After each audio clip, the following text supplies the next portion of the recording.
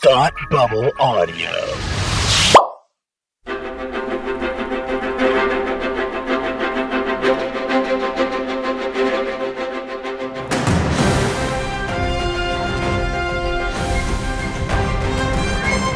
Hi, and welcome back to Supergirl TV Talk. This is the podcast where we talk to you about the CW's hit show, Supergirl.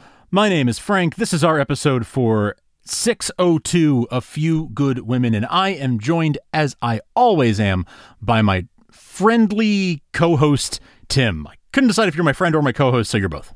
I mean, I am both those things, and I guess I am friendly. I try to be. When you want to be, you have your moments. I try to be courteous and kind to everybody. Yeah. Frank, I like to tell people the truth, and sometimes that can get me into trouble, or it can completely vindicate me. So we'll just see how tonight goes. I like truth very much, Lois. That is fantastic. Well, oh man, I actually really enjoyed this episode, and I can't wait to get into it. But before I do want to open up the mailbag real quick. And, oh man, you know, I wasn't sure if you were going to do it, so I was just going to breeze past it. I wasn't going to make a thing out of it, but I'm glad you did. Rachel writes to us with a correction. She points out that Jean, when he gave Alex the name Sentinel, we referenced the fact that in the comics that is a male character. But Norcott. But Rachel correctly points out that Jean actually refers to that character as a woman and use feminine pronouns. So when describing that character to Alex. So thank you, Rachel. I went back and watched that scene in the episode, and you are indeed correct. Norcott is female in this iteration. So thank you for that addition. And we also got a note from Marianne, who says, happy to have you guys back to listen to weekly to answer your question about what the original plan was for Kara in the season 5 finale and Melissa's maternity leave. Melissa says in an Entertainment Weekly interview, which I'll throw a link in the show notes for those who want to read it. But she says this is a quote, there were so many iterations of how season 5 was going to end and season 6 was going to go because of the pregnancy and my maternity leave and because of the pandemic. I know they changed it quite a few times, so I don't remember, to be honest. It feels like ages ago. I was always going to be sent to the Phantom Zone, but I don't think I was ever going to stay as long as I did for the amount of episodes that I'm there. End quote. So thank you for that, Marianne, because yes, that is a helpful. We had gotten that impression that there was a lot of shifting of what was ultimately planned, and I think that's where we had gotten why there was so much confusion around like what exactly is going on. I had conversations separately over on Superman and Lois TV Talk where we were talking about, you know, what exactly is going on in Supergirl this season and what's with Melissa's pregnancy and maternity leave and all that stuff. We'd had conversations over there. If folks are listening to that show as well, you might have heard me being a little confused about some of that too. So Marianne pointing out that even Melissa can't remember what all the iterations were. So there you go. Those are the highlights of our feedback. Thank you to everyone who writes to us at mail@supergirltvtalk.com, or you can send us notes right on the contact form at supergirltvtalk.com. And we sure do appreciate it, each and every one of you, just like we appreciate each and every one of you who support us on Patreon at patreon.com/thoughtbubbleaudio, because that is what pays the bills around here. And you all are amazing for doing that. So thank you so very much. Well, Tim, what are the vital stats for this episode? What do we got? What are we looking at here? Episode number 2 of season 6, the final season of Supergirl. Should I say that every time? The final season of Supergirl? They do in the promos, so. They do. On the final season of Supergirl. Oh, is it the final season? I wasn't sure, but I guess it is. Thanks for rubbing it in. Episode titled A Few Good Women, which of course is a play on the play A Few Good Men by Aaron Sorkin / the movie by Aaron Sorkin, directed by Rob Reiner, starring Tom Cruise, Demi Moore. I always forget Rob Reiner directed that movie. Yeah, and you should actually look at like the movies that Rob Reiner directed right before and right after, because he was on a hot streak. It was amazing. When Harry Met Sally, probably around that time. Princess Bride. Oh. Like, yeah. But they're like all in a row. Like he was just movie gold for a solid like 6 or 7 movies in a row. It's amazing. But anyway, enough about A Few Good Men, A Few Good Women. Written by story by Robert Robner and Jessica Keller, teleplay by Jay Faerber and Jess Cardos. This episode is directed by Jesse Warren, a staple of the show. Mm-hmm. And Frank, I loved this episode. Yeah, me too. I thought this was a fun one. It was fun, and it was also really character centric across the board, which I absolutely appreciated. It was, you know, we're you can tell we're getting older when we talk about superheroes because we're so less interested in the action and much more interested in the character development and their process. And this episode was heavy on character development. It was basically setting the stage. It was setting the stage for how everyone feels at this exact moment in the show's timeline, and I loved that. And so before we dive into that, let's talk about some good bits, Frank. Oh my god, I thought you said let's talk about our feelings. No, I have so many feelings. Okay, go home. Yeah. I have a lot of feelings. I love Transylvania, the planet where vampires come from. I thought that was so dumb but so fun all at the same time. Like, and there's a reason for it, and I need to talk about. We could talk about it later, or no, we're going to talk about it now because it's going to fuel the rest. So we get Silas, right? Silas, the vampire from Transylvania, which. Transylvania is not a DC Comics thing. That is a pure Supergirl gold right there. And I was thinking, all right, so like he didn't have to be a vampire. Like, truthfully, he does not. He could have been any kind of alien, but they deliberately chose vampire, and here's why. Because they were playing with the concept of the Phantom Zoners, the Phantoms, right? The Zoners if you're watching Smallville, Phantoms if you're yes. If you're watching Supergirl. And the Phantoms in the Phantom Zone where they get its name from, which I kind of like in the show. They feed on your fears and give them back to you. So and they which makes you kind of go crazy. They're basically Dementors for the DC universe, right? Yeah. And so I like that because they're actually vampires. Like, that's what a vampire does. It drains something out of you, and then you become, you can become the very thing that, that is, that kills you or slays you or whatever. And so, that robs you of your humanity. So I liked that they were, playing with a very almost traditional vampire and giving us a different kind of vampire archetype. The Zoners even actually kind of look like, Count Orlok. Count Orlok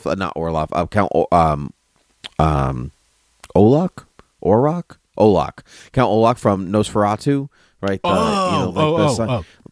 That's kind of what they really do kind of look like they look like a tradition. They, in a weird way, they look like a traditional vampire with an alien twist, and not the traditional vampire in the Dracula sense, but in the original folkloric, demons of the dark vampires, big domed heads, pointy ears, big sharp teeth. That's a vampire. Right. And so they give us both of them in the same episode and how one cows to the other one. And I just thought that was really cool. That was something that was thought out and wrapped around Dracula jokes. This is going to suck, and yes, that was I loved that was going to suck, and the vampire jokes were very great for me. That was hilarious. Me too. You're so right about the Nosferatu comparison, though. That's solid. That's really good. Of course, my personal favorite kind of vampire is the energy vampire. Have you seen? Yes. Have you seen What We Do in the Shadows, the show? Yes. Yeah. Oh man, I love the energy. I love the energy vampire. Just like the worst kind of vampire. Amazing. Love it. Love it, love it, love it. Yeah, those were good bits. I loved that. I loved, the Dracula jokes were definitely a big one for me. Count Orlok. Orlok. You got it. I was circling that. I was circling around that drain. I was close. What other than the vampire jokes? What else you got for good bits? I thought the casual superhero gear that Jean and Brainy were wearing was pretty fun. They were like, "This is my Under Armour, but I have my superhero symbol on it." I know. We've seen Brainy wear stuff like branded stuff. Yeah, we've seen Brainy wear stuff like that before, but this might be the first time we've seen Jean wear that. I can't remember, but anyway, I liked it. I think you're right. Brainy has worn that one before. I think he even wore it last week with his 3 dots on it, and it's like Under Armour, an Under Armour like base layer. But I don't think we'd ever seen Jean wear that before. So that's kind of cool that they have their casual wear, and then they have their uniforms for going out and fighting crime, being seen in public. Yeah. I liked speaking of branding, just every time we see Big Belly Burger, I love it. Kelly came in to like feed the troops, and she had a bunch of Big Belly Burger. I just love it. That's been consistent across the whole, Arrowverse. Like I think on every show, maybe except for every Superman show and has Big Belly Burger. Yeah, except for Superman and Lois so far. Although no, actually they think they made a reference. I don't think we saw the logo, but I think in the pilot they make a reference. I think Lois talks about picking it up. So yeah, it's one of the very few things that is actually consistent on every single show. Yep. And I love it. It's fun. Me too. It's fun for me every time. And that is a DC Comics thing for folks who are wondering. Big Belly Burger. Yeah. Not consistent, but new hangout space, big open floor plan. It's just like a giant room. How do you feel about it? When you lose a DEO, you got to have somewhere to hang out, right? That's right. Yeah. It's gonna be. I predict this is gonna be our new, Star Labs DEO Arrow Cave. Absolutely what it is. Yeah. They got the lab in the corner. You got your stools in the middle. It's all shared space. It's the Wave Rider. It's Star Labs. It's exactly the Arrow Cave. Whatever else. But truthfully, it looks okay. It's like really big. It's like really spaced out, and so it's okay. It's very spaced out, but it feels like they use like one corner of it. Like everyone's sort of huddled together in one part of it, and the place itself is pretty big. So I wonder about what like a lot of the spaces. A lot of it is empty space. Yes. Yes. Yeah. It's just a lot of empty space. Yeah. But I like that they have a new hangout space. Even in the final season, they were still like, new stuff. Let's do it. Yeah, exactly. Yeah, and I think that is I like that. They're clearly not like writing off the show. Like, this is the last season. Whatever, we'll just do whatever. They're not half-assing it in the final season. No, and I really appreciate that. Yeah.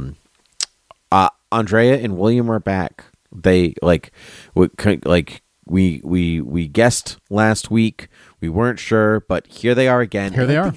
I really like it because it's actually a really nice sense of continuity. Like, because normally you get a new cast member for a season and then they move on. And it actually feels like I've actually watched the same people for several seasons. And I'm not talking like just Team Supergirl here, but but just like even side characters like that. It's nice that they're contributing to the story's theme, to its progression, and they don't even rely on Supergirl to move the plot forward. It's not revolving around her the same way, and I in accordance with them, and I like that a lot. I'm on board. I'm glad they're around. I was sort of concerned about what. Since it, like from IMDb, it looked like they weren't going to be around anymore, and there was not really much. The episode descriptions didn't indicate whether they'd be around anymore, so I was kind of concerned about that because it felt like we had a good thing going with them, and I would have hated to see them go sort of abruptly, like show up in episode 1 and then be gone. So I'm glad that they appear to be sticking around. I hope that they both have that special guest star status for most of the season, where they're, last season they were both in about like 8 episodes apiece, 8 to 10 episodes apiece. I would love that to continue. It really? Wow. Yeah, I mean, they just some episodes just don't call for them, and that's in shows of this type that have a guest star, like not like the big bad per se, but somebody who's sort of joining the protagonist side in like a hero show. That's like about average to do for them to be there for like half, 3/4 of the episodes. So I hope that's the plan this season. But no confirmation of that. I'm glad to see them because it adds that continuity, and like the Daily Planet, the Catco headquarters seems like it's going to be the center of a lot of action, in particular while Supergirl's in the zone. So I'm glad that's happening.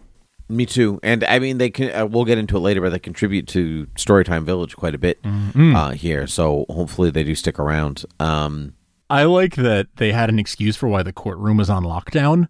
And it's to protect the jury because of all the stuff around Lex. So they have them remote and sequestered and whatever off site. And it's like, yeah, right. Totally. It's because of that. Not because of COVID, not because you can't put 20 people in the same room. Yeah, that's a great point. And I did think that out, like in the middle of like the courtroom scene, I was like, oh, COVID. Right. That's why you're all not there.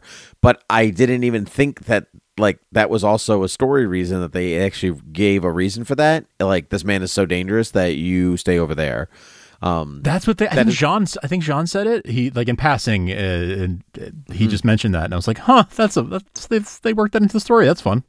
Yeah, love that very much. I love that Lex calls Eve, that exchange where he was like, Eve, and she's like, Miss Tessmacher. Okay, Miss Tessmacher then. Love it. And then that was great. That was great. And fun little, I mean, a little bit of fan service, but also fits in this story, and like, and then the fact that he even caught himself a couple of times out, once or twice after that. Not only that, but like, but his relationship with her, it does teeter a lot on Miss Tessmacher, and like the way that they treat each other and all of that. And so in some ways, in a weird way, Miss Tessmacher is actually more intimate, even though she doesn't like see it that way. And so, or she might not see it that way, but Lex kind of uses that to his advantage here. Yeah, and that's right. It was cool. And it was a moment of her having some power over him in a way, not necessarily power over him, but pushing back on him. No, but you're right. Yes, that's exactly right. It's excellent of her to do that. Demanding respect. I'm not Eve. I'm Miss Tessmacher to you. That's right. And I loved that, but it also, that further cements like how vile, like what he says and does to her, like, because he like lets her have that victory even though like it doesn't actually matter to him. That's right. Like that was it almost makes it even worse that she does it in retrospect, because he just completely demolished it. It's really good. It was great writing. Go ahead, you. So after that, we had the Phantom Zone simulation, right? With from that Brainiac puts together for Nia. I really love that Nia's like, oh, it's like the holodeck on Next Gen. I missed her saying that. I wish that I had heard it, but I do love how much of a nerd she is. It's fun. I know, it's great. It's fun. It's so fun. And it was like the holodeck. In a way, that also, like, that room being that big gives precedent to the space being that large. That's at right. the same time, so it there is a reason for it to be so big when you look at it that way. And when we saw the Phantoms in the Phantom Zone, those remind you of Skrulls from the MCU. Yeah, like a from little Captain bit. Marvel. A little bit. Like, they're not green, and they're not, but it is sort of. I mean, really, what you said about them looking like the Nosferatu, having the Nosferatu look is actually pretty apt as well. Yeah, I mean, you could argue that the Skrulls also look like Nosferatu, that they count Orlok. So yeah, so you can kind of go either way with that. But Count Orlok came first, everyone, just so we're aware. But they do look a little bit like Skrulls. But I think if you bald, pointy ears aliens, it's almost impossible to separate yourself out from Skrulls at that point. I thought you were talking about me, and I was like, well, all right, you don't have to. I was gonna make a you joke, and I decided to sidestep it because I'm an adult and kind. But I'm neither of those things, so I went for it. Those things, so I'm glad you went for it. I really liked the physical projections of Martian Manhunter's psychic powers. Really dug that. Very cool. Yeah, because normally, I mean, truthfully, since X-Men, since 2000, we've watched telepathy happen on screen, and it just nothing happens. It's just like somebody like squinting really hard, right, or furrowing their brow, or anything like that. But in the comics, like everyone's always got like wavy lines coming out of their head, or like all this stuff, and I'm like, yes, comic books. That's what I'm talking about. Show me in the screen, on the panel, on the page, physically, that mental power at work. And I thought that was cool. I'm on board for that. Yeah, that's it really like gives a nice physical manifestation to that effect. I like it a lot. Mm-hmm. Yeah. Another thing that I really liked was just to take it back to the courtroom for just a second, is the way, first of all, the like power stance when Lena bursts in the courtroom. Oh yeah, that was like Aragorn swinging the doors open. Yes, totally. Yeah. And how she talked to her mother about how Lex will know how to get under my skin and yada yada, and then she goes and does exactly that to him. Like she uses sibling rivalry and their relationship to get him to admit that, like, yeah, I do want to take credit for your work, and yeah, I do want this, and that, and the other thing. Like, yeah, I suck. She gets him to sort of snap in front of the jury. I mean, ultimately, it doesn't really matter, but she has a moral victory in the short term, where she is playing mind games with him, and he does what she wants him to do. That's right. And it was a masterful use of like the sibling rivalry and the I know how to get to you know how to get under my skin, and I know just as well how to get under your skin. Yeah, that's truly the A Few Good Men, right? With that reference right there, it's like, I want the truth. You can't handle the truth. Except, in fact, that it turns out that people really can handle the truth, but not in the good way that happens in A Few Good Men. Yeah, there's actually layers to this title and this episode. Like, man, this was quality Supergirl. Yeah. Like, I was like really jazzed at the end of this episode. I was like, yes, all cylinders, firing on all cylinders. Let's do it. Totally. Yeah. Speaking of firing on all cylinders, the combo power usage of Martian Manhunter and Dreamer, I thought that was like, we've never really seen that before. They were like, with our powers combined, we're gonna like, it almost reminded me of like Marvel vs. Capcom, where you like call in like your second and do a special move, and it was kind of like that, but they like complemented their powers, complemented one another. That was cool. That's also very comic book. I was on board for that. It was, yeah, a little Wonder Twins action for you, but better, but cooler. Yeah. You go next. You go. I liked that a lot. I thought that was very cool. I like in general that Dreamer is. And I talked about this a little bit last week, I think maybe in the trailer TV talk segment, but I gotten the sense that they're building up Dreamer's powers more, and they're building her up as a character, and she's taking a bigger role than she had in the past. And I love that she's like, she's training with Brainy and all that kind of stuff. I love seeing her come into her own. But another good bit is when they read the verdict in the courtroom and you had all the video screens of all the jury members, there was a little piece of me that was half hoping, we'd gotten the Miss Tessmacher, we'd gotten, we have Otis around there. There was a little piece of me that was hoping for like one by one, each of the jurors to go guilty. Not how courtrooms work at all. Not at all. Not at all. But that would have been super fun. Yeah. But would have changed the outcome of this entire episode. Yeah, that's it. It would have been hilarious if they were like, not guilty.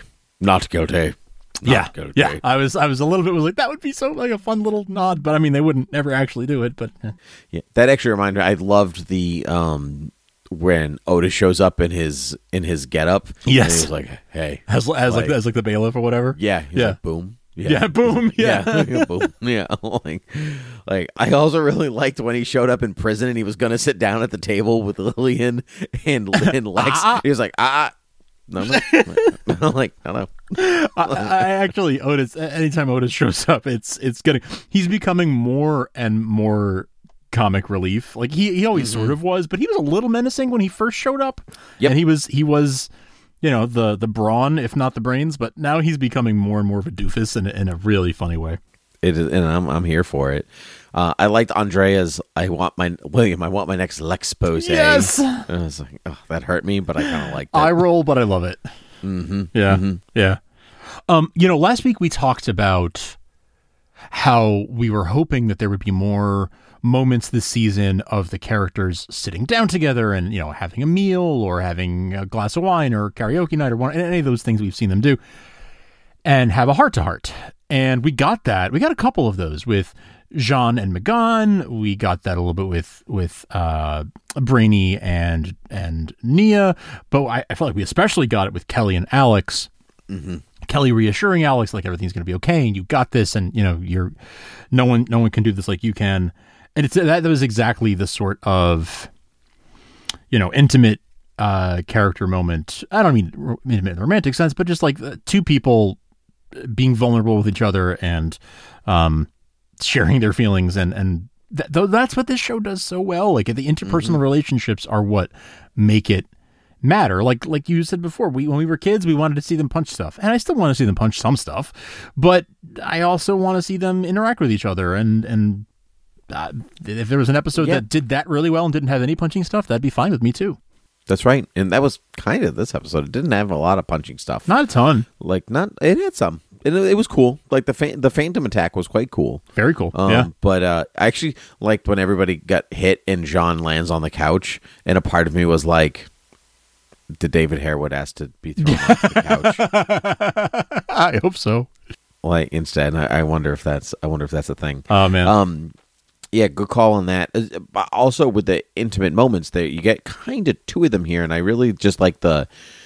We'll talk about it in Storytime Village, but I like the continued evolution in relationship and friendship of Lena and Andrea. Like they just didn't leave. Like we were friends, but we just won't interact anymore. Like there's like a conscious choice to bring her into the fold. Yeah. Now, and to look at these two extremely powerful women and their relationship and their goals and what that means for power and all that stuff, and we'll talk about that again. I just thought that was good overall as a good bit. I agree. Yeah, I like that they are doing that and that they are. I mean, that's one of the reasons I'm glad Andrea is sticking around, because I look forward to that friendship blossoming a little bit more and maybe her becoming part of the group like Sam sort of did back in season 4. So I would like to see that happen. Just a button on good bits before we head into Professor Comics Corner was when Silas at the end of the episode opens his fridge and just goes, "Oh, which one of you thieving idiots drank my O negative?" Yeah, you like that? I love that. He opens up his little mason jar of blood to drink in the fridge. It was very like What We Do in the Shadows type of a moment. Very. Yeah. Yeah. I love that. But I mentioned Professor Comics Corner, and I think we can kind of transition into that with this, because we got the introduction of a major Krypton character. Indeed, and that character is Supergirl, Frank. She's back. She's back, she's baby. alive in the Phantom Zone, and she discovers her dad, Zor-El. Yeah. He's there in the zone. I mean, this is kind of Professor Comics Corner, but I mean, it's really also a good bit. But I yeah, mean, it both. is, because, it bridges the gap between them. That's right. He's from. I mean, I wrote it in the notes there. Like he's Kara's dad. Like, yeah, like that's who he is. Are you suspicious? Like, it's not really him. I am. I'm a little suspicious because we're in the Phantom Zone, and yeah, I mean, there is no reason to think that there couldn't be some kind of Phantom that can take whatever form it wants, especially a form that is pleasing to you or familiar to you. Yeah, because as far as we knew, he died on Krypton when it went kaboom. Right. So, and there's also this whole thing with like, they turn your the Phantoms turn your darkest fear into your reality, and it makes you go crazy. Yeah. So like, it's her darkest reality. Her dad being alive but not alive and not helping? Like, is he actually a phantom trying to get out of the zone? Is it Zod trying to get out of the zone, even though the show actually alludes to Superman killing Zod earlier in the show? Remember, Wynn makes a reference to him snapping Zod's neck or something like that. Yeah, so I don't know, but Zor-El, it's cool to be there. I don't think I told you this on air. I mean, off air, that I'm rereading some Supergirl runs. I didn't. I don't know if I said. I know. I can't remember if I said it last week or not. But I went through Jeff Loeb's run, and I'm all the way up to Sterling Gates' run. And there's an evolution. Zor-El actually shows up quite a bit at the start of Jeff Loeb's run, and runs kind of all the way through to Sterling Gates's. Yes. And I'm just and there's an evolution to his character that I don't want to spoil for anybody who wants to read it later, but her relationship with her dad in the comics is a little bit more complicated than just he raised me and then my planet blew up. And so I like his inclusion here because it is actually comic driven. Maybe not him living in the zone, but I do like that he's around. Although I thought it was weird that they don't hug. And I know it's it might be a COVID thing but it's I thought that was so odd that it was Dad, you're alive. No physical expression of joy at all. It definitely is because of COVID, but yeah, it felt absent, right? Like you would expect that, but then your brain kicks in and you're like, yeah, I guess that's because of reasons, but that's also, I suppose. In some ways that's the thing that makes me suspicious, because I'm like, now why wouldn't either of you do that? Because you both thought you were dead and now you're alive. But anyway. Yep. I will say Crisis. Right, so even if she thought he was dead, Crisis. So now, that I don't even know if I don't. I mean, Shut the Planet blew up, and he even said himself, he's like, we'll talk about it in Storytime Village. We'll get there. Before we do, I do want to say we have seen Zor-El before in brief flashes back in seasons 1 and 2 when Allura was around. We saw a flashback to young Kara on Krypton with Allura, and we saw a hologram version of him, played by a different actor. So I don't just when with the what's it called, the Black Mercy.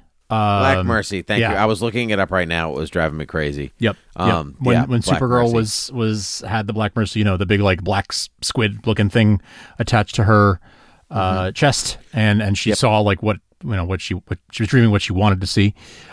She dreamed being back with her family, and so we saw a different actor portraying Zor-El. So now both Zor-El and Allura have been recast at some point in the series. Yeah, I mean, that's okay. But, I'm of the variety of person that believes that the part is bigger than the actor. Yeah. Especially for parts like these. So I'm always willing to see somebody else put a stamp on a character, even in guest form this. And so I'm glad to see. And I can also see why his casting was hidden. Right? Yes. This was one of the actors where they were like, we will not reveal who this is. And so I liked that this is indeed one of them. Yeah. So good stuff. Frank, let's talk Storytime. Let's talk Storytime Village. Now, of course, the showrunners explicitly said that this theme of the season is the abuse and limits of power from within and out. Right? That the DEO's gone, how far is too far, the power inside of you, blah, blah, blah, all this stuff. But, of course, there's always more than one theme and its intricacies. And I have discovered two more in here. One of them is we're going with unbiased journalism here, which is really more the importance of truth and the dangers of moral relativism. This is kind of where they're landing. This is a lot of it is Catco centric with the what is journalism or unbiased journalism in the age of biased journalism. Right. And, yeah, right. And so, and what does that look like, and how do you, like, who's speaking the truth and at what moments and all that stuff, and how does that tie into power and all. And so some of those things that will play off of one another. And so that's one way I'm glad that William and Andrea are back. And the next one I've seen, this one I found actually had more weight to it in this episode, is like this idea of overcoming fear. And like there's always a fear of something. Literally every character expresses their fear of something in this episode, and that ties directly into the Phantoms, right? Because they suck the happiness and make you relive your worst fears to drive you insane. And so, like, and that is the fear. Again, Dementors, Harry Potter. So, but again, like, that's also the vampire. Vampires in literature don't just suck blood. That's the traditional vampire, blah, blah, blah. But a vampire takes something from you, right. and don't give it back to feed themselves, whether that is your hope or your freedom or your love or something like that. They take and they take and they take, and they give nothing back until you are robbed of everything that you were. That's a vampire in a story. And so it has really nothing to do with blood whatsoever. Except blood is life. The blood is a symbol for everything else you just mentioned. Like, them sucking blood is symbolic of everything else they're taking from you. That's correct. That's right. And so, but you don't have to actually literally suck blood to be a vampire in a story. That's the power of the symbol. So let's start with the theme that the showrunners have said is the most prevalent this season: the abuse and limits of power from within or for out. And in this episode, that all has to do with Lex Luthor, who is just the poster child of toxic masculinity in this episode. It's crazy how much they just fed into the worst kind of person that Lex is. And like, that is he is the perfect character to be a vessel for all of that, to be a vessel for all the worst things about masculinity, about humanity, but about humanity in general, but masculinity in particular. Lex represents the worst things about being a human, about being a man, and he is the perfect sort of canvas to project those things onto, because he's Lex Luthor. He is, greatest criminal mind of our time, etc. Like, he's everything. He is all those bad things, and it's always credible to project those bad things onto him. Mm-hmm. Absolutely. And so he has this legal plan, quote unquote, to get out of prison, which Lillian finds hilarious, and doesn't trust him, but her big thing is like, she says the Luthors always attain selfish goals by appearing selfish, right? This is how they abuse their power of wealth, of 1%ers, of like all of this stuff. And they, like, I'm here to help. I'm here to this. Isn't it like, thoughts and prayers from the Luthors, blah, blah, blah. Right. That's their style. And and it's just all for themselves. And so if Lex is overtly evil, like, that actually hurts their power. Like, just being evil, just like, this is what I want and I want to rule it. Like, like, that doesn't work for her. She's like, it's all about the secrecy. Right. And it turns out it's not. And that's what I think is what they play so well here. So as we move forward in this episode, we'll talk about.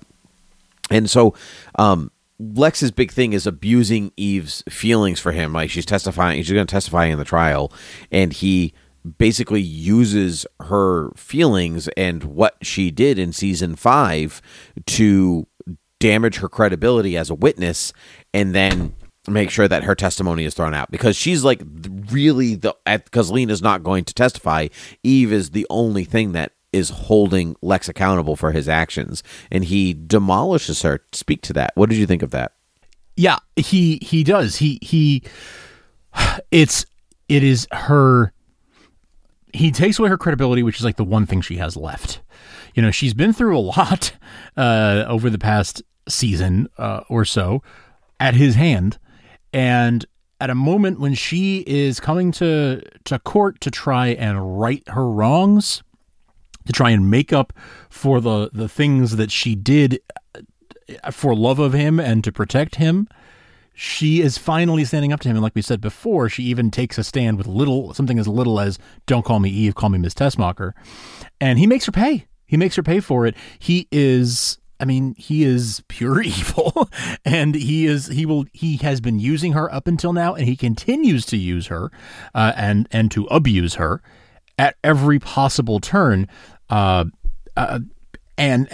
has absolutely no regard for her as another human being. Like, absolutely none. Doesn't care. Mm-hmm. She is a means to his ends at every possible turn. Over and over again, he proves that she is just a means to his ends. And even in this moment, he gives her just enough rope to hang herself. Like, he gives her just enough, because as she's testifying, he takes her down a line of questioning that he knows will lead her to admit some of her own guilt in some of what she's done, and will lead her to give enough of an appearance that maybe she's just a jilted lover and she can't be taken seriously. Mm-hmm.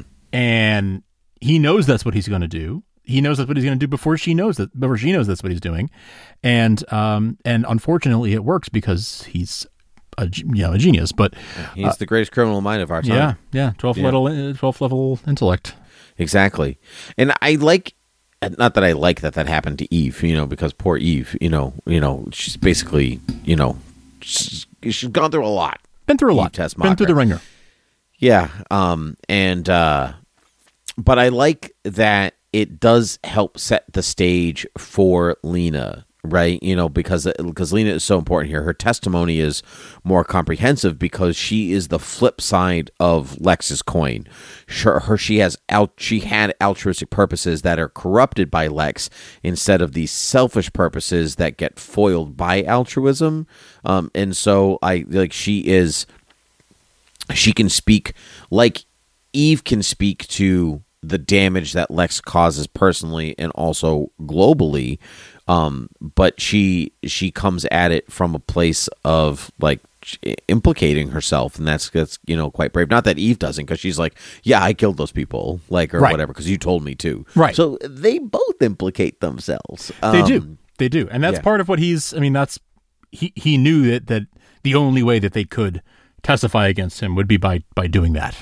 Right. And as you had said in the that was a good bit. She used like sibling bickers, basically. Yes. She's like, I'm going to use the siblings to help to get him to create stuff. But Lex has this amazing monologue, and I cut it down here, but he says to her, because you're a Luthor, I kept you by my side to do what is necessary. It takes a lot of greatness to wield power. And I wield power to make the world a better place. If you build a good life for yourself, there's always somebody waiting to tear you down and to punish you for your greatness. I like power, and I have the guts to do something with it. And I love that, because he's basically going on a Twitter rant. Yeah. Like, it's very much like the boo-hoo, people are out to get me, but if you would all do it too, if you had the trigger, and yes. This and this and this and all this stuff, and I loved it because he is like legitimately speaking the truth. This is how I feel, and as comics go, as all these things, like, you listen to that and you're like, that guy's going down. You just totally implicated yourself. You few good men to yourself. Yes, Colonel Jessup. Yeah, you're like, we have rules, and though in a society we have rules, and those rules are governed by this. Who's gonna control this? You, Colonel Laffy. You da da da. I just watched that movie. That's why it's fresh in my head. I watched it for Academy Rewind. Check it out on thoughtbubble.audio.com or academyrewind.com, or other places podcasts can be found. But don't email them. Don't email. I'm not checking. I'm not checking. It's not a joke. It's not. I know it's not. I don't believe you. I don't even know what the password is anymore. And I'm techie. Like, I am obsessed with my email. I check it all the time. I've checked it 4 times since recording this episode. I haven't actually. I treasure our time together, Frank. Oh, that's very. Do you know what the most important thing in the world to me right now is? I feel like it's me. It is. It's talking to you, Frank. Me and everyone else listening to us. Indeed. So anyway, so Lex goes on this whole rant, and then continuing forward with like Lex's toxic masculinity. He's like, this entire case is falling apart because it hinges on bitter women. And I'm like, ooh, that hurts. But then it also like maybe like it's Eve, Lena, the prosecutor, and the judge, the only women in that room. Mm-hmm. And so he's like, literally, like, it's just like, you're up against me because I'm a rich white male. Yeah. And I just loved the direction they took with that. It was very direct. It was very, I mean, it was, I was going to say it was like a dog whistle, but it was more than that. I mean, it was like everyone can hear that. Like, he was not being subtle about he was being misogynistic and he was saying like, you hate me, you hate me for what I am. And playing the victim as if being a white dude makes him some kind of victim. It's true, but is that like? But he even says later, he's like, I underestimated the power of truth, because he gets exonerated. They're like, not guilty, and he gets exonerated, and he's like, what? Like, I didn't what? Like, I really thought I thought I was gonna lose. Like, right? He thought Lena had him. And he like said it all anyway. He's like, I'm too far gone now, so I'm just going to say my exactly. I'm going to say my piece. And he says one of the jurors or whoever was like, oh, what's the system? And like they went up against him and blah blah blah. There's obvious Trump parallels here, right? And we don't get political on here on Supergirl TV talk, but it's there. Supergirl does. And that's, I think, the important thing. Supergirl has a very clear political agenda. It does. There never, ever, ever been... Well, I mean, since it found its footing with, like, the Law and Order of the Arrowverse, from the headlines. Yeah. So... Well, I mean, we had the whole but the whole like immigration storyline with the aliens exactly. It's ripped from it is that's where they go with the culture. They go with the cultural moment, and I like that. I like that very much about the show. And so, but they've set him up in this like, boo, like, oh, you came after me, like I'm just like no one else. I'm not treated as badly. Like Lex Luthor treated more badly than anybody else, the badliest. And that's kind of like that's where they've gone with it. And I really like that direction, because it's honestly Lex Luthor. Like it is. That's what I liked about it, is like it doesn't feel shoehorned. Like, oh, we want to make this fit with this, or like what's happening with the country, or this, or politics, or blah blah blah. I'm like, that's exactly Lex Luthor. That's exactly who Lex Luthor is. The whole monologue about people love a guy who tells it like it is. All you got to do is make them think you're telling it like it is. Like just hide the truth in a way hide the lies in a way that makes it sound like the truth, and they'll be all over it because they love a guy who tells it like it is. Exactly. Actually, I have the exact quote here. I wrote it down because I thought it was so good. He says, apparently people love a guy that tells it like it is. The key is, if you can get them to buy it long enough, they stop being able to discern whether you're telling it like it really is or how you want them to believe it is. And that is true, because we've seen it again and again and again throughout history. Yes. Like it is just, it's McCarthyism. It's, and what I also like, it is both sides. It's playing with Trumpism, but it's also playing with cancel culture, like at the same time, but in a lot of ways, almost in like a reverse way, right? Where it's like, he's not canceled. Like, this is the guy that you would like assume everyone would be like, yes, he tried to mind control us. Perhaps maybe we should cancel him. Societally, and they're like, nah. Yeah. Wasn't enough evidence. Yeah. Yeah. Yeah. So what are you gonna do? And I just think that's really, really good. I'm captivated by that. Maybe because we live it, and maybe that's like, and because we live the age of what is moral relativism, what is truth. You do your thing, and that's fine. I'll do my thing. But what if your thing hurts me? Well, then I'll have a problem with it. But moral relativism, like that's like they're really going for it. They really are, and even down to like the Catco stuff where Andrea is, and I know we're going to get into the unbiased. In fact, maybe this is a good way to get. Maybe we should go to unbiased journalism. Sure, yeah, next. because the fear doesn't actually like it's a total. It's like unto itself. It does, yeah, so. Yeah. But so yeah, like the idea of Andrea being like, well, we know he's going to be convicted, so let's just write the story now. We write obits before the person dies, right? So what's the difference? Mm-hmm. And it's like Perry White in Superman Returns, where he's like, Superman lives. Superman dies. Yes, the two headlines. Yes, yeah, exactly. It is. It's like, okay, we're just gonna rewrite it because what does it matter? And behind her is that striking, like the cover of the magazine is a picture of Lex and it says guilty.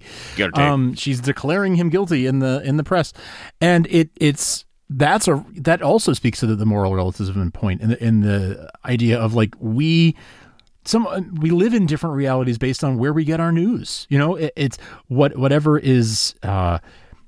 The same person is either a hero or a villain depending on which news channel you watch, or a set of events either happened or didn't happen at all depending on which news channel you watch. And if that other news channel would stop pretending that this actually happened, then we could get on with it. Like that literally happens, and it messes with our reality. You can't have a conversation with someone at like Thanksgiving because you can't even agree on the set of facts of whether or not an event transpired or whether or not a person said or did a thing or not, because you don't even have that base agreement of like simple facts, whether they're true or not. And Andrea is sort of contributing to that in declaring him guilty before the trial even happens, which is horrible journalistic malpractice, I might add. Absolutely. Mm-hmm. And it's, it is her, she wants to expose Lex. She wants to make up for the horrible things she did or the horrible things she facilitated last season. But is she going too far in the other direction? In as much Absolutely. As we all know that we viewers of the show who don't live in that world, we know Lex is guilty. But is it fair for her to declare him guilty in the press before he's had his day in court? No, it's not. No. Even if we know he's guilty. That's right. And I mean, like, that's again, like you said, like we have inside information, and so we are allowed to look at Lex and be like, we know you're evil. We know that you're doing it, like you're doing it wrong. And so, but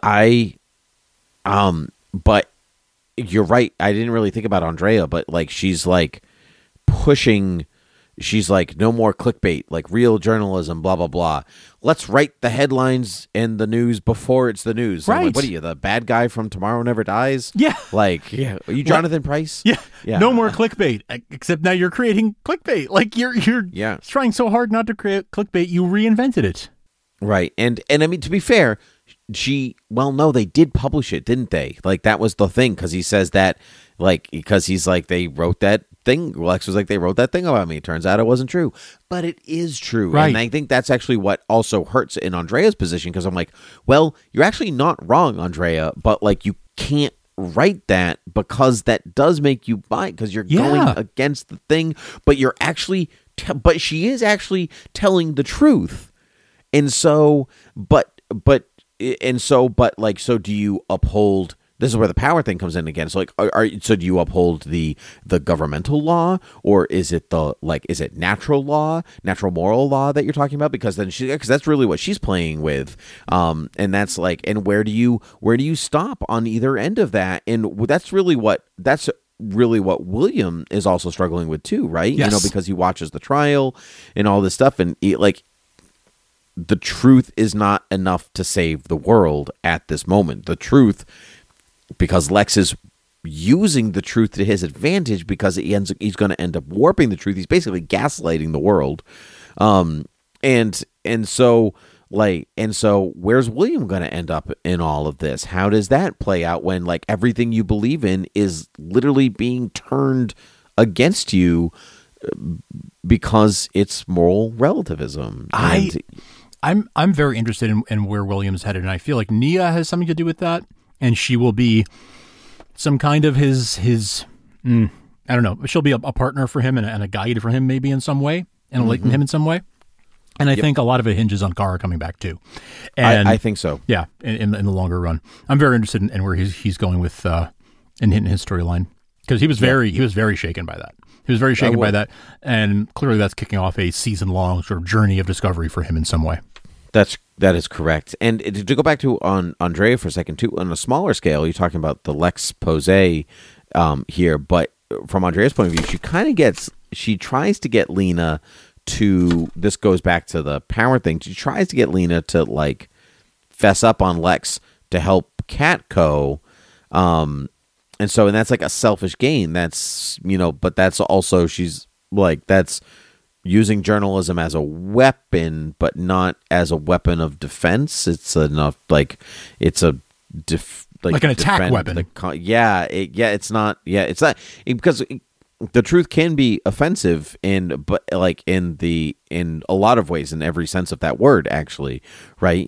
To offend somebody because it's true, but also to defend with offense. The best defense is a good offense. That's right. Please say. Blah blah blah. So yeah, I don't know. Absolutely. Truthfully, I really think that having the year basically to prep for season 6. Big win in a lot of ways, like, because I'm just like, you had the time, you really thought about this. They used that time. They broke stories, clearly spent a lot of time breaking stories and getting into some nitty gritty.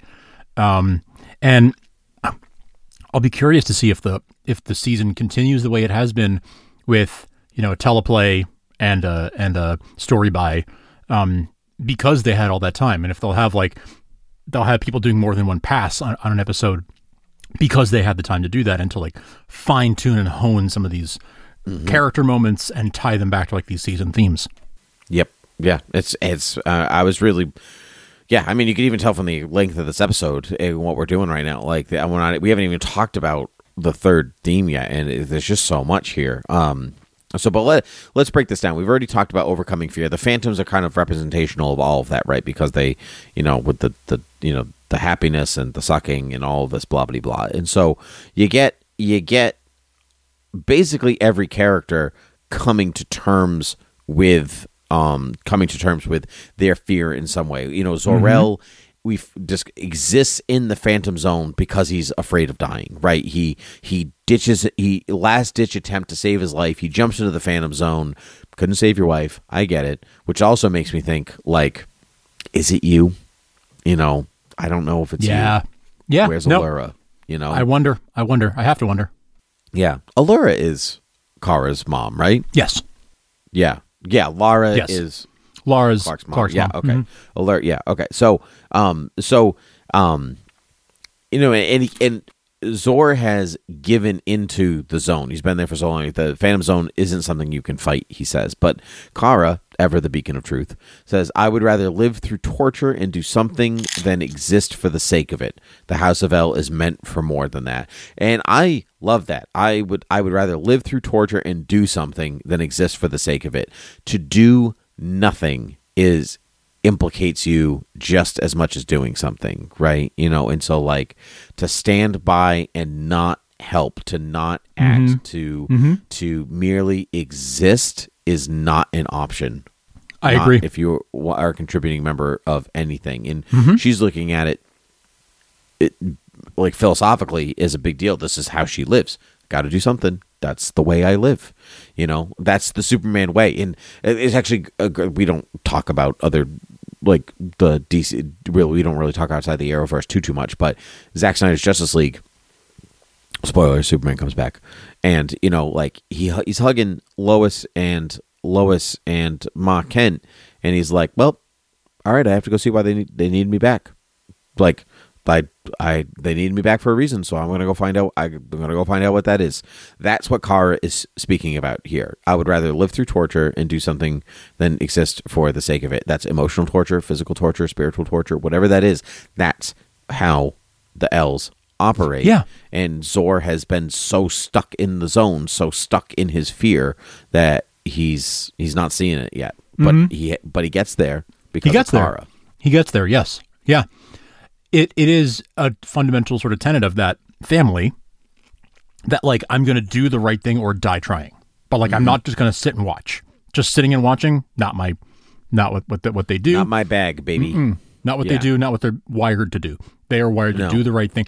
Even back on Krypton, Jor-El being like, the planet's going to explode. We need to get off. And the council being like, nah, we're fine. Seriously, the planet's going to explode and I am going to send my infant son into the abyss to save him. I can't just sit here and do nothing. Like, that's how hardwired this is for them. That's right. That's right. It's in the you know, and it's funny because like if anybody knows anything about their family history, like I don't know if like Frank, how much you know about yours or whatever else, but like we can trace both my parents have been awesome about like tracing theirs back like hundreds and hundreds of years, and so like my mom's family was like easy to trace because they were like aristocrats for a long time, and so there's like like books and Wikipedia pages and like all this stuff about them, so they're easy to trace. But like I read about them and I'm like, that legitimately is still my family. That's the way that like my mom thinks. That's the way that we were taught. That's the way we were raised. Like it hasn't changed in hundreds and hundreds of years, and I just think that is wild because that's the House of El. It doesn't change. They just friggin' do the right thing as much as they can. Even if some members get lost along the way, there are others there to pick up that slack. And that is just so cool. It's so cool. It's so powerful. And to your point, it's actually kind of realistic. There's some verisimilitude there. Yeah, exactly. Let's talk about Alex because she's afraid of losing Kara forever, which I think is a general fear of Alex's. That's like something she kind of always runs with somewhere in the back of her head. But whereas other people, like, there's some denial going on, Alex is not in denial that Kara is lost.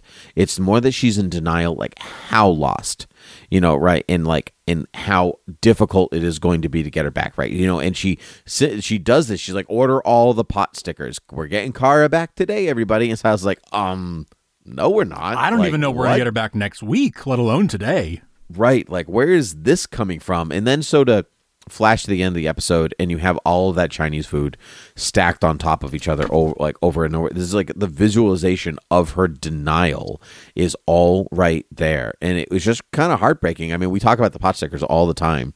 And just like how much that represents their relationship, and this imagery always coming back to this act of communion, of sharing food with one another all the time, breaking bread together, right? Exactly, breaking pot stickers together. There you go.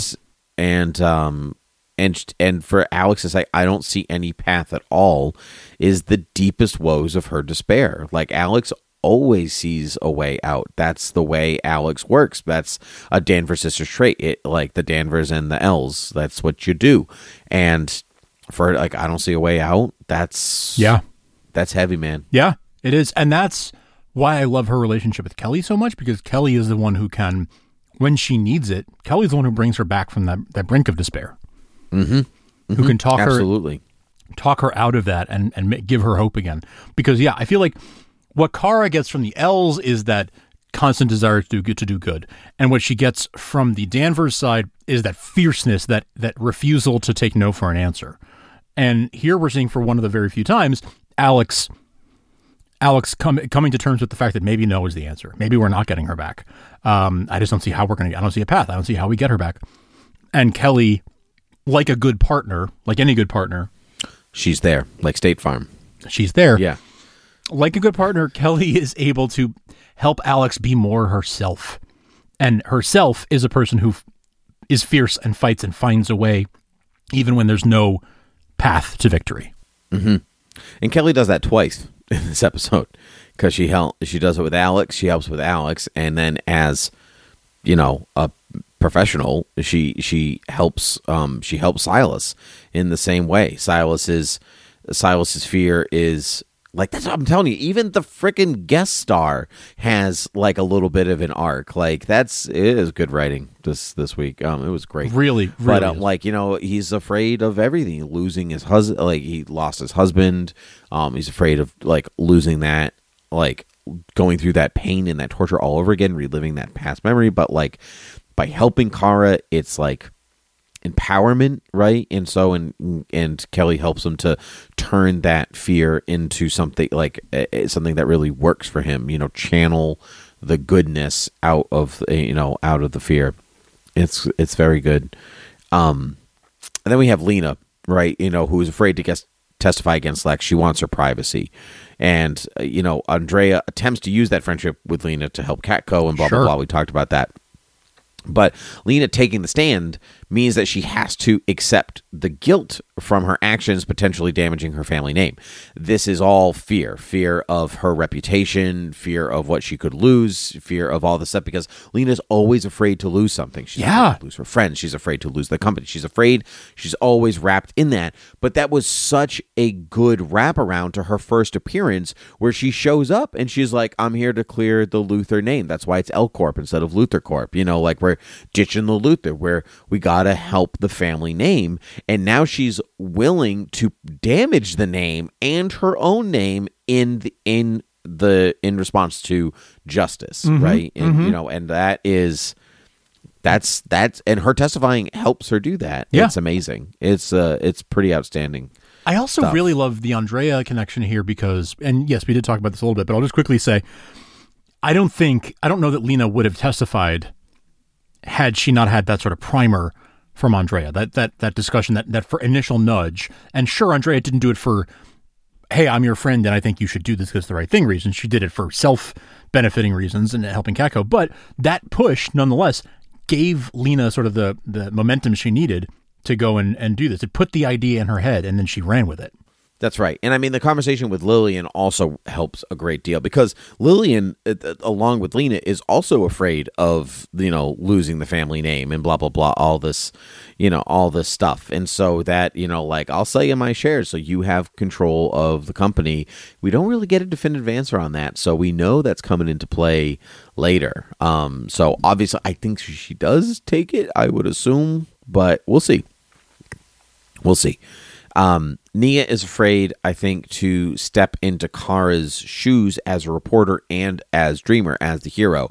You've got both playing here because, she shows up at Catco and Andrea's like, okay, you're going to go do this courthouse thingy with William because Kara's on assignment with Cat, blah, blah, blah, all this stuff. And she's like, what? Me?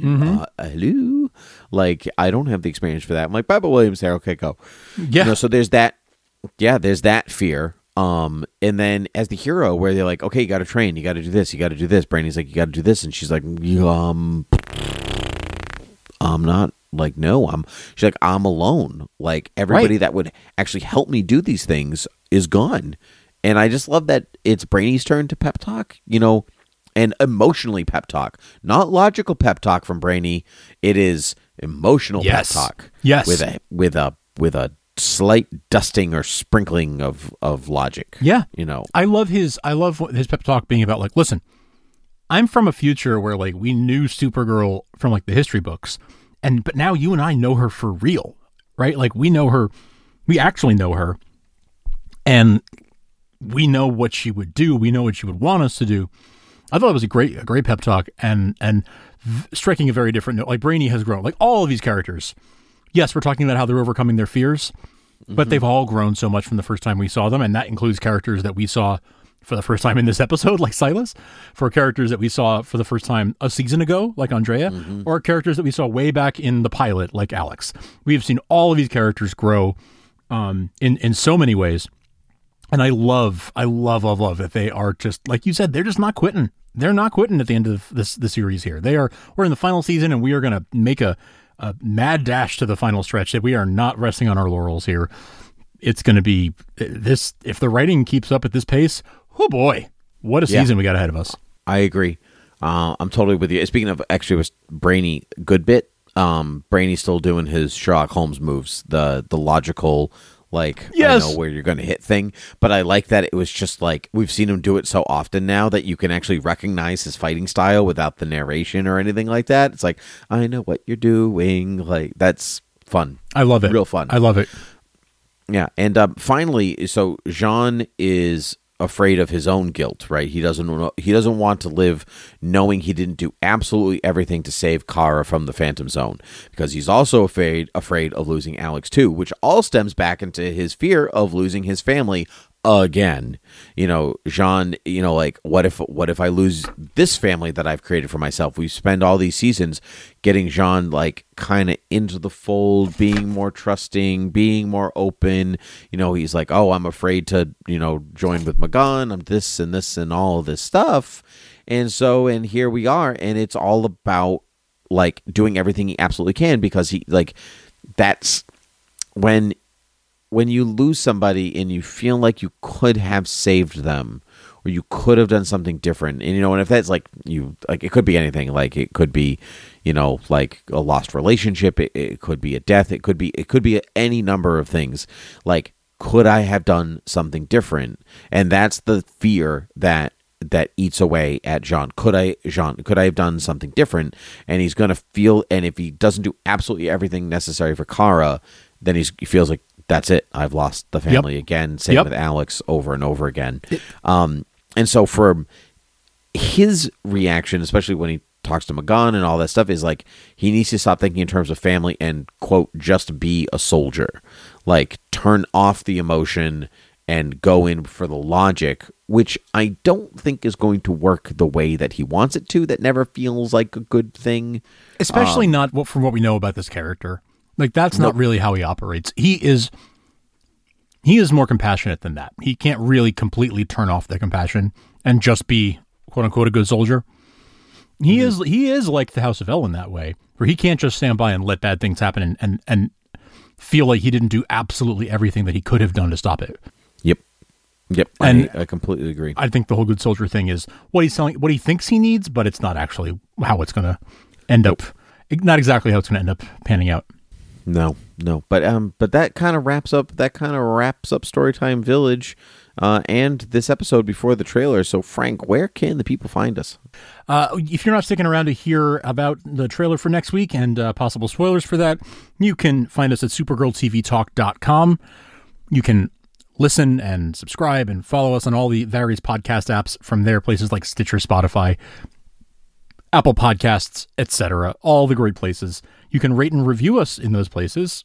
A rating or review on Apple Podcasts goes especially far and is especially helpful. So thank you. If you haven't done that already, consider doing that. Just take a second and tap the 5-star button or write us a couple of lines and tell us how you feel about the show. We really appreciate that, and helps other folks find the show here in our final season.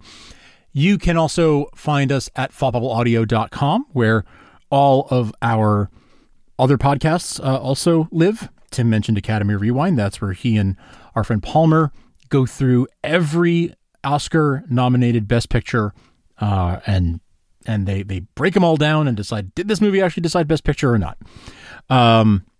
It's a lot of fun. I learn a lot listening to that show. And you can hear Tim talk about a few good men over there. Again, that episode is literally dropping in next week or the week after. Amazing. Like that. Yeah. Amazing. See? Synergy. Yep. So that's over at Synergy. That's over at academyrewind.com or thoughtbubbleaudio.com. Thought Bubble Audio is our network. We have lots of friends with lots of other shows that we share there at thoughtbubbleaudio.com. And you can support us on Patreon at patreon.com/thoughtbubbleaudio if you want to chip in a couple bucks and help us keep doing all these shows. So those are the main ways to find us. Mail at supergirltvtalk.com, of course, at TV Supergirl on Twitter. And we will see you on the internet. Well, yeah, we will, Frank. Let's talk about the trailer and the trailer TV talk. We didn't send all the Phantoms back to the Phantom Zone. One got out. Kara is gone. I was sent here by a madman. She's trapped in a cold hell. How can you just march on like nothing is wrong? Because marching is the only way to get her back. The title of this episode is Phantom Menaces, which I think is Hilarious. What a great play on Star Wars: The Phantom Menace. Originally titled Phantoms of the Opera, but they changed it. Can you speak to that? Yes. Originally, the title was Phantoms of the Opera, but they changed that. You know, I'm so glad that you're on the show. Yep. Sometimes you're just a wealth of knowledge. Now it's Phantom Menaces. That's all I got. That's all we know. Yeah, it was going to be called Phantoms of the Opera. So I wonder if that was just an opera scene. I mean, I wonder if opera plays into it in some way, or if that was just a silly pun, and they were like, "Nah, there's no opera's misleading. Phantom Menaces is better." I mean, that one actually does work because you have like the Phantom that was like creeping inside of Silas at the end. That there's a menace we don't know about. So to catch a Phantom, this Phantom is a real menace. Yeah. Yeah.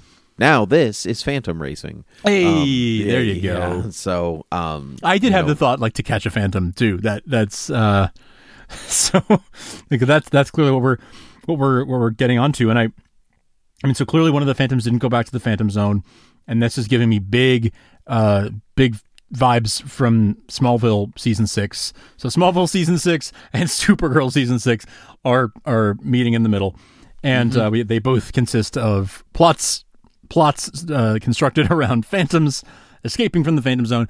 In Smallville, it was a bunch of Phantoms that Clark had to spend the whole season chasing them down and put them back in the zone. It doesn't look like that's where we're headed with this necessarily, but I just thought that was funny.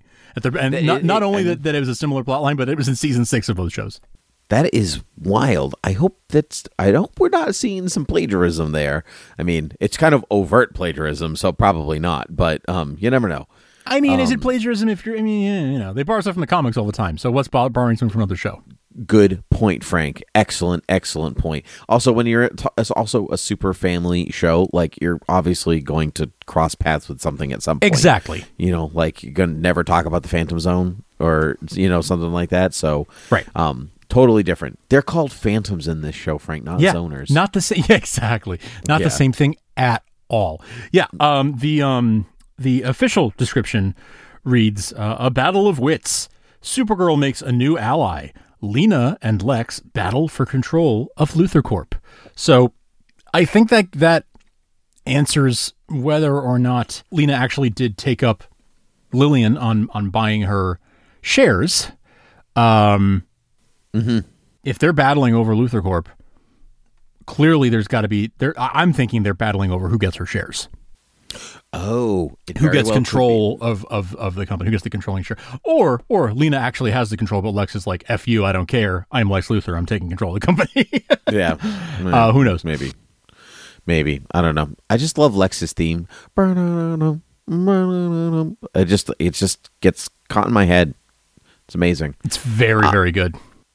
What I do like about this whole episode actually is that Lex didn't overshadow the episode, which sometimes that happens when Lex is actually in an episode. You're like, oh, it's the Lex Luthor show, and everybody else is also here, right? And so in this one, I really felt that they really gave a lot of weight to everybody, where Lex is a part of the ensemble as opposed to it's the Lex show. Yeah.